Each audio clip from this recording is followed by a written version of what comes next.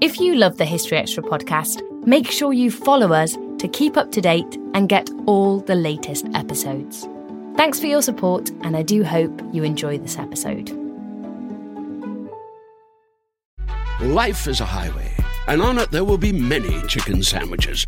But there's only one McCrispy. So go ahead and hit the turn signal if you know about this juicy gem of a detour. When you need mealtime inspiration, it's worth shopping Kroger, where you'll find over 30,000 mouth-watering choices that excite your inner foodie. And no matter what tasty choice you make, you'll enjoy our everyday low prices, plus extra ways to save, like digital coupons worth over $600 each week. You can also save up to $1 off per gallon at the pump with fuel points. More savings and more inspiring flavors make shopping Kroger worth it every time. Kroger, fresh for everyone. Fuel restrictions apply. Welcome to the History Extra podcast. Fascinating historical conversations from BBC History Magazine and BBC History Revealed.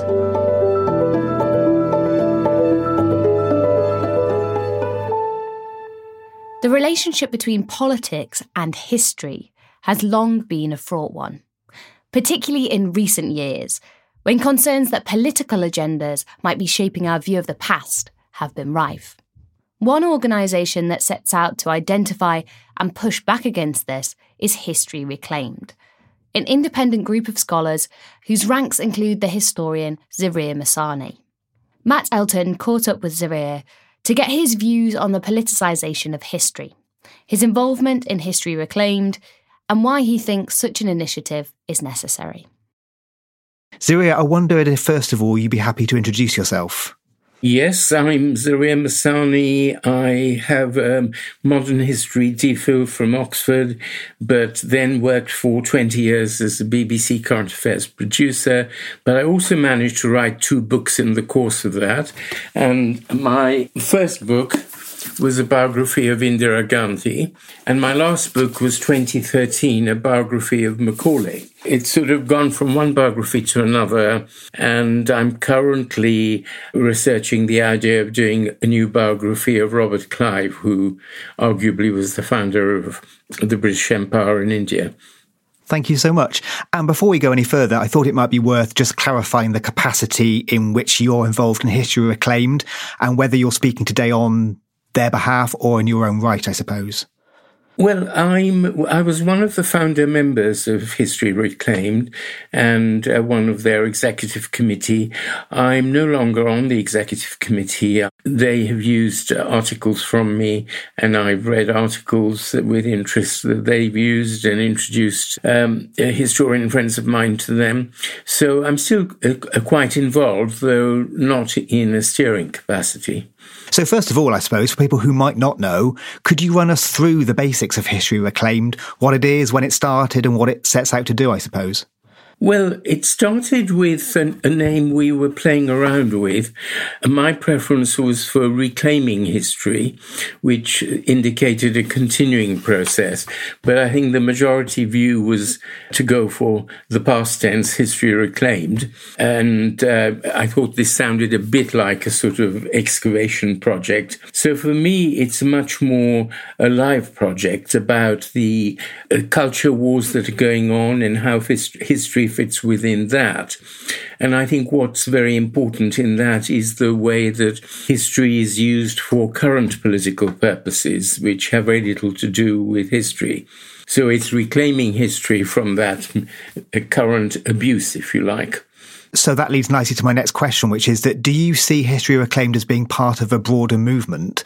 And if so, what do you see its role in that movement as being? I think it was very much the genesis of something which has been growing since, because I think it was a reaction to the way that academia was being decolonized and recolonized by a rather, I suppose the simple word is woke approach to history, which basically meant both the academic professionals were made to conform to this rather stereotypical view of history seen in terms of European colonial domination and slavery and those sorts of Western exploitative practices, which, again, as I say, were being used to really for current political purposes against the West. I thought before we go any further, there might be listeners who are unfamiliar with some of the things we've talked about already, such as culture wars. What do we mean when we talk about a culture war in this context, I suppose, or what's your take on it? Well, there have been culture wars ever since I can remember. And there were, when I was a student, the culture wars were between socialists. I was a socialist as a student, and the more conventional, traditional view of which celebrating British nationhood and empire. And we were very much rebelling against that and, quite influenced by Marxism and other revolutionary ideas. That was a culture war. Since then, it has very much, I would say, transmogrified, because I think the socialist element has really gone. But what has remained is a sort of very classist element, if you like, which is to see the achievements of the West as the achievements of a particular class rather than more broader based. And on the basis of that, rejecting much of it, empire included, but also Western soft power, the way that Western ideas of modernity have been influencing the Third World and so forth. So just to pick up on something you mentioned there, there's a class-based element to this that you see as disregarding some of the achievements of the West and of empire. What specifically in terms of class do you see as being commonly thought of as worth studying or worth regarding in that sense? Well, I think the stereotype that is used in the culture wars is to see the British Empire and the British state as being the monopoly of a small elite of toffs, if you like, who have sort of creamed off all the benefits for themselves, oppressed poor natives from countries like India, which I come from, and now a rather decayed and corrupt class represented by the current rather chaotic Tory government. So there is this view that Britain has been dominated by this very decadent group of people. So if I'm right, you see it as about unattaching the history of the British Empire from present-day political views and concerns. Is that right? Oh, absolutely, yes. Because I think it needs to be seen in its own terms, not by 21st century moral or political standards. And I think that's what History Reclaimed is about, which is about getting back to the roots of history without these ideological constraints that are being imposed on it. So in terms of the specific factors that make History Reclaimed necessary now, it's about taking politics away from history. Are there specific dimensions of history or historical subjects that History Reclaimed and its members coalesce around? Well, clearly empire and colonialism, the role of Western exploration, the discovery of other continents, and the way that Western explorers rediscovered a lot of the heritage of these areas. For instance, Indian heritage was rediscovered for us by Western Orientalists who, Edward Said later stuck the knife into, but who did an enormous amount to rediscover our own history for us. So I think these are the sorts of areas that are contested and which History Reclaimed is trying to excavate, if you like. We should get into some of that history then. Do you think that the British Empire and colonialism as a force more widely is portrayed inaccurately? And why do you think that is? I think it is for the ideological reasons that the British Empire did more than any other empire to modernize the world as we know it and create the institutions that exist. It's no accident that, the vast majority of Commonwealth countries are parliamentary democracies in some form, not perfect, but, aspiring to that. And so I think the British Empire is seen as being the kind of of Athens to America's Rome in that sense, and the inspiration for Western soft power as it exists today, which is why it is, contested territory, even, almost a century after it's gone. So you do think that the British Empire is widely portrayed today in an accurate way? Yes, absolutely. It's portrayed through current political lenses and attempts to discredit current Western powers on the basis of their previous imperial record.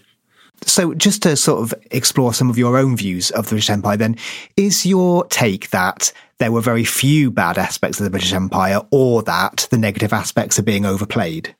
Well, I think it's important to recognize that all empires across several millennia have had their pros and cons and achieved some things and also committed atrocities of some kind.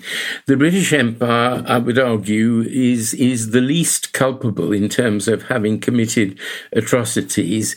It is, I would argue, the most benevolent of all the empires we've had so far. And as I say, I'm going back millennia and comparing empires across millennia. So I think all empires, in a sense, have been a default mode of governance for expansionist states, which have acquired power over other neighbours and other colonial groups. But the British Empire, more than any other, has used that power in the interests of the people it was governing. So there was always a concern for the Indian masses, for Indian subjects, for the underdogs in Indian society who were being oppressed by upper castes, etc. So that ran quite deep right through the British Empire. In your view, what would you say that were the traits or the attributes that led the British Empire to being the most benevolent of these empires? Well, the British Empire grew out of the East India Company, which started as a trading company, but actually developed very much into a form of governance as well in order to protect its trade. And it always had benevolent aspects to its rule. It believed in the rule of law, in rights of property, protection of trade, encouragement of trade, the sort of attributes one might expect from a healthy economy today. So that was very much the goal of the East India Company, and it achieved some of it and in other respects fell short. There was corruption. There was also a great deal of legitimate rule-making and law-making, which actually led India's own merchant class to vote with their feet and move to the company cities, the great port cities of Bombay, Calcutta, Madras, where, business was protected and encouraged.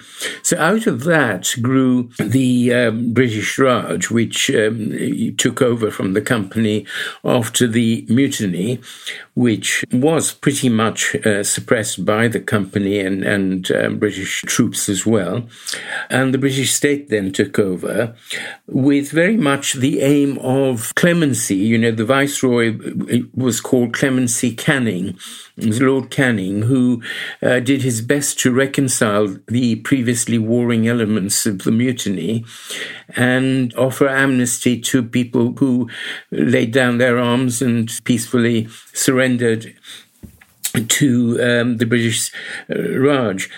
So that began with the goal, and Queen Victoria was proclaimed Empress of India, and she issued a proclamation very much instructing her governors in India not to persecute people who'd been involved in the mutiny, to be generous, to be kind, not to introduce any forms of racial discrimination, equal treatment for all her subjects. So that was a goal pretty early on in the empire. I mean, there are historians who characterise the East India Company as being ruthless and heartless. What would you say in response to those claims? Well, I think they're very illiterate claims because, if one looks at the East India Company from the moment that it actually took political power, which is with Clive after the Battle of Plassey, one of the first things it did within a few years of taking power was to establish the Asiatic Society, which was formed with the goal of rediscovering India's classical heritage, translating works from Sanskrit and Arabic, making learning available to as many people as possible. It was presided over by Warren Hastings, who was the first Governor General, and Sir William Jones, who was the chairman of the Asiatic Society, was an eminent Sanskritist and Orientalist who did an enormous amount to rediscover India's own lost heritage. So I think you find very few companies in the history of the world which took on those sorts of cultural tasks, which you didn't need to at all. This episode is brought to you by Indeed. We're driven by the search for better, but when it comes to hiring, the best way to search for a candidate isn't to search at all. Don't search, match with Indeed. Use Indeed for scheduling, screening, and messaging so you can connect with candidates faster. And listeners of this show will get a $75 sponsored job credit to get your jobs more visibility at Indeed.com/HistoryExtra. Just go to Indeed.com/HistoryExtra right now and support our show by saying you heard about Indeed on this podcast. Terms and conditions apply. Need to hire? You need Indeed. We don't always realize just how much our negative thoughts and experiences stick with us and weigh us down. You may find your brain constantly running through a highlight reel of bad moments. That comment your friend made last week that hurt your feelings. That frustrating thing your mum does. Or that silly thing you said in a meeting. Maybe it's time to get it all off your chest. Whether it's a tiny annoyance or something much bigger, talking about it can give you some relief and lead you to a potential solution. That's where therapy comes in. It's a safe space to share whatever's weighing you down and learn to process it, so your internal highlight reel can focus on the good stuff. And BetterHelp offers affordable online therapy on a schedule that works for you. Connect with a licensed therapist by text, phone, or video call. Start the process in minutes and switch therapists anytime. Let it out with BetterHelp. Visit betterhelp.com/historyextra today to get 10% off your first month. That's BetterHelp, HELP.com/historyextra. Life is a highway, and on it there will be many chicken sandwiches. But there's only one McCrispy. So go ahead and hit the turn signal if you know about this juicy gem of a detour. I suppose one example that people might point to in terms of the ruthlessness is the 1770 Bengal famine. What's your take on that and the extent to which the East India Company was culpable for the course of that? Well, it certainly wasn't the first Bengal famine. Famines have been pretty cyclical in Bengal and in southern India for centuries before the East India Company took over. I think what you had in 1770 was a coincidence of monsoon failure, poor harvest, coinciding with a period of major political transition in which the company took over from the native Mughal state, which had been decadent and crumbling for at least a century before.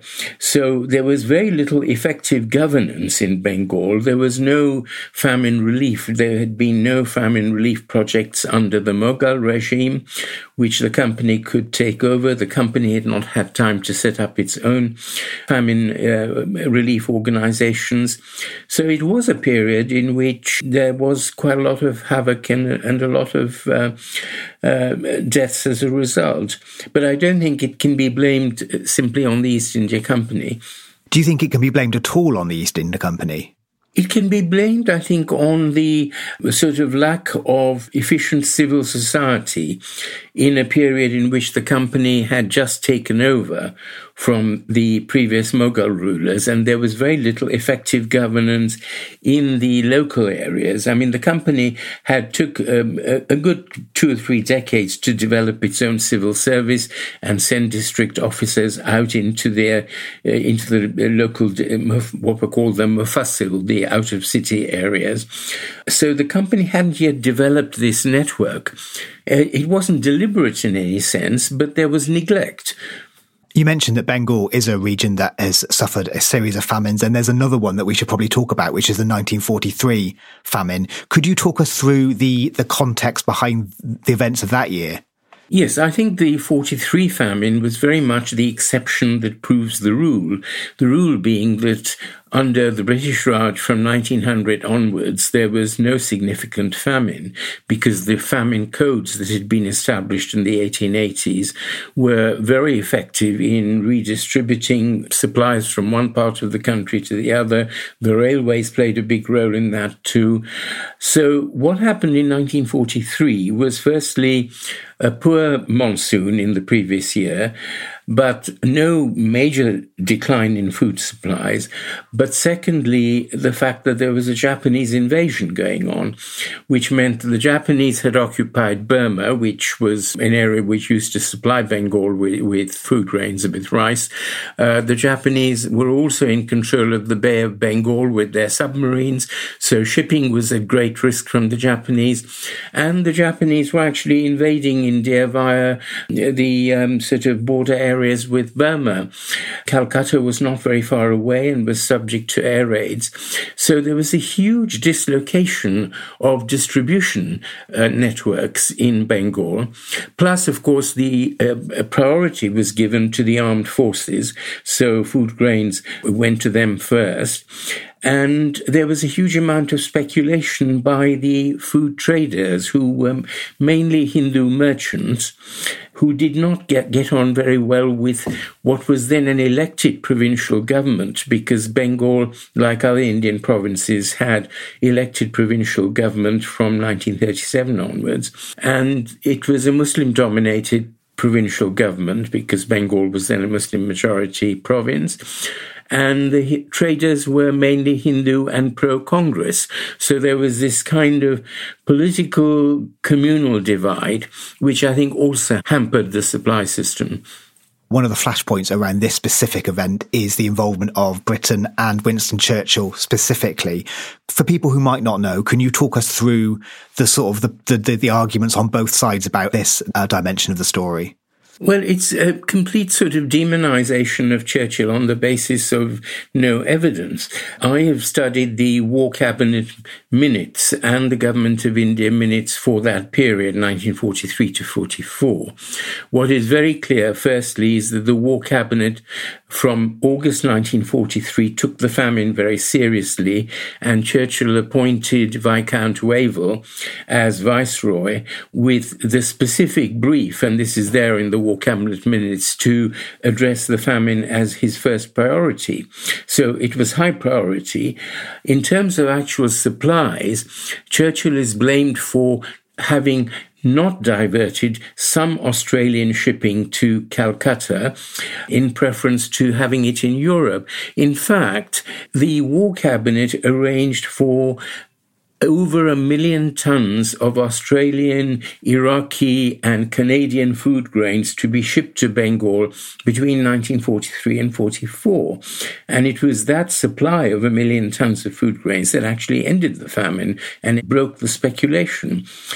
The reason why Churchill did not divert some Australian shipping was that, firstly, if you look at the map of Australia and Calcutta, it makes very little sense for Australian ships to venture into the Bay of Bengal when it was being patrolled by Japanese submarines in order to deliver to Calcutta unless it was absolutely necessary. So, yes, I mean, Churchill did divert some shipments, but he also arranged for several others. I mean, and there are people who argue that Churchill's approach to this particular issue is symptomatic of his wider views of race and class and ethnicity and nationhood and all kinds of bigger things. What's your take on that? Well, I think one has to accept that Churchill, like most people of Victorian England or Victorian India for that matter, were racist. So that sort of colour prejudice was a pretty universal phenomenon. And yes, I think Churchill regarded the white European, especially British race, as superior to everyone else. He would have felt the same about the French and the Germans and regarded the British as superior to them. As far as India went, I think, firstly, he definitely had a preference for Muslim society because Islam was closer to Christianity and to the sort of monotheistic values of Christianity. He was appalled by the caste system in India and the way that Hindu upper caste refused to even be in the shadow of someone of a lower caste, let alone have a drink or food with them. So all of these things certainly made Churchill far from sympathetic to Hinduism. But I think the last straw for him was when Gandhi launched the Quit India movement in 1942 at the height of the World War, when Britain was fighting with its back to the wall. And Gandhi launched the Quit India movement, said the British should leave right away. The Japanese should be allowed to enter with only passive resistance from India's population. So all this to Churchill came across as very much a stab in the back. And he also had always regarded the Congress as an organization dominated by the Hindu upper caste. And I think he was basically right about that. It was very much an upper caste organization, led by Gandhi, who was a Brahmin, and by Nehru, who came from the most refined Brahmin group of all from Kashmir. So there's several things that are interesting there. One is that it seems to me that you're saying, and correct me if I'm wrong, that Churchill did have complex, sometimes problematic views, but they were shaped by the world around him. And if that's right, is it fair to say that our take on Churchill's actions depends somewhat on what we think of his views? Yes, because we are, again, applying 21st century's views on race, on ethnicity, on issues of that sort, whereas Churchill, I think, someone who might have been similar was Cecil Rhodes, for instance. I mean, these were people who grew up in Victorian society and definitely regarded white Europeans as being the most advanced civilization in the world, and having a lot of positive values with that, sort of looking after the more vulnerable sections, being kind to your neighbors, all sorts of social ethics which went with that. And of course, the moral values of Christianity, which I think contrasted very strongly with what had become of Hinduism at the time. And this is part of a wider thing that interests me. Is it possible to unpick our response to someone like Churchill's views from the study of history? To what extent is that possible? I think we could certainly refine our views. And I think if people look at the actual evidence rather than the sort of media hype around these things, because I think a lot of what is attributed to Churchill is taken out of context. There are various quotes which are taken and strung together as though he said them all at one time. Indians are a beastly people with a beastly religion, and remarks of that sort, which he made partly to shock and irritate his old childhood friend, Leopold Amery, who was Secretary of State for India, and rather humorless, pompous figure whom Churchill used to enjoy teasing. So he would make these remarks quite often, not to be taken seriously, but Amery would write them down in his diary, and later his diaries were published in the 1970s. So all this became, these were Churchill's views, and these were, occasional expletives he made, and not just about India. He would have said very similar things about the French, the Germans, the Russians. Churchill didn't like foreigners, let's put it that way. So he did have views that we find problematic, but sometimes, in your view, they're taken out of the context in which they were originally expressed. I think some of them were jocular, some of them were meant to shock, most of them were not meant to be taken seriously. And against that, people need to look at quotes from him where he came out with enormous praise for the Indian Army during World War II, for the contribution that Indian soldiers, both Hindu and Muslim, made, what fine fighting men they were. So there are several quotes of that kind. Him saying to an Indian member of his war cabinet, we must all be equal after the war. There should be no racial intolerance of any kind. We're all equal. So he said, different things at different times, and I think one has to see them in context. People who defend the British Empire sometimes point to the fact that other empires that existed around the same time or before also enslaved people or had other less desirable attributes. But what would you say to the argument that actually that points to the problematic nature of empire more generally, rather than absolving the British Empire of any wrongdoing? Well, I don't think the British Empire enslaved people. On the contrary, it abolished slavery throughout the British Empire. Slavery was widely practiced in India till 1835, when the British outlawed it. It still exists in some forms in India, in Africa, in China, although the British Empire, through its navy, did an enormous amount to eradicate it across the world. Apart from the transatlantic slave trade, which ended, at the turn of the 18th, 19th century, there was the huge sort of slave trade in the Arab and Middle Eastern and Turkish world, which carried on and which the British did their best to stamp out. They stamped it out in Brazil in the 1830s by threatening to invade Brazil.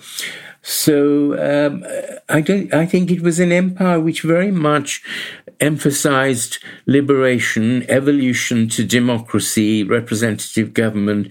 The British Westminster model was very much held up as something that all the colonies should aspire to at different stages. So you had the white dominions leading the way, and then India was meant to follow, except the World War broke out. Your view is that the empire had no role in slavery itself? The British Empire had no role in slavery. The British Empire very much arose when slavery was being abolished at the turn of the 18th, 19th century. I mean, there was no British Empire before that. The American colonies had been lost. Clive founded the British Empire, you could argue in 1757, but it took a good 2 or 3 decades to become entrenched. From very early on, the emphasis was on getting rid of slavery, not encouraging it. And how about Britain's longer involvement in slavery? What's your take on that? The longer involvement being from the 16th century? Yes. Well, I think that, as I say, the transatlantic slave trade was very much the sort of outcome of Western European powers trading off the coast of West Africa with West African kingdoms. Africa had very large slave markets, the result of conquest of one African kingdom by another. They sold slaves. The slave trade was very active within Africa. They then sold them to Western traders who sold them on to the plantations in the Caribbean and in America. So I think that sort of nexus of commercialization of slavery very much was a product of European discovery of West Africa and vice versa. And today we only remember the European side of that. We don't remember how many African kingdoms thrived on it as well. But picking up on an idea we were discussing earlier, you're saying, if I'm right, that Britain did have an involvement in this, but other people did as well. But does that absolve Britain's role, do you think? No, but I think, Britain was the first to abolish it and police the abolition of it. Slavery has existed worldwide for millennia. It was considered perfectly normal in the 15th or 16th century for people to own slaves across the world. It wasn't just a European phenomenon. It was less a European phenomenon than it was a Middle Eastern or Chinese phenomenon or an Indian phenomenon. So it was a pretty global practice, people owning slaves. And you see, the way that this evolved was that instead of massacring people when one kingdom conquered another, they decided it was more profitable and more humane to make them slaves. So the alternative was either being massacred or becoming slaves. I mean, that was the usual pattern for conquest, in pre-modern times. So we should go on and talk a little bit more about your view of this sort of wider politicization or leaning in terms of institutions. Do you think that History Reclaimed's views map onto that of the wider public in Britain? Well, I think the wider public is very divided on these issues. And so I think what we see very much, and I see this quite a bit on social media, is that you have people who are very much on the left of these arguments and think History Reclaimed is a sort of upper-class plot by the Tories, just a few disgruntled historians trying to sort of turn the clock back. And then against that, you have, quite a groundswell of people who think that the media is much too apologetic for Britain's past, that Britain is constantly having to apologize for its past, for the empire, instead of being proud of some of the legacies.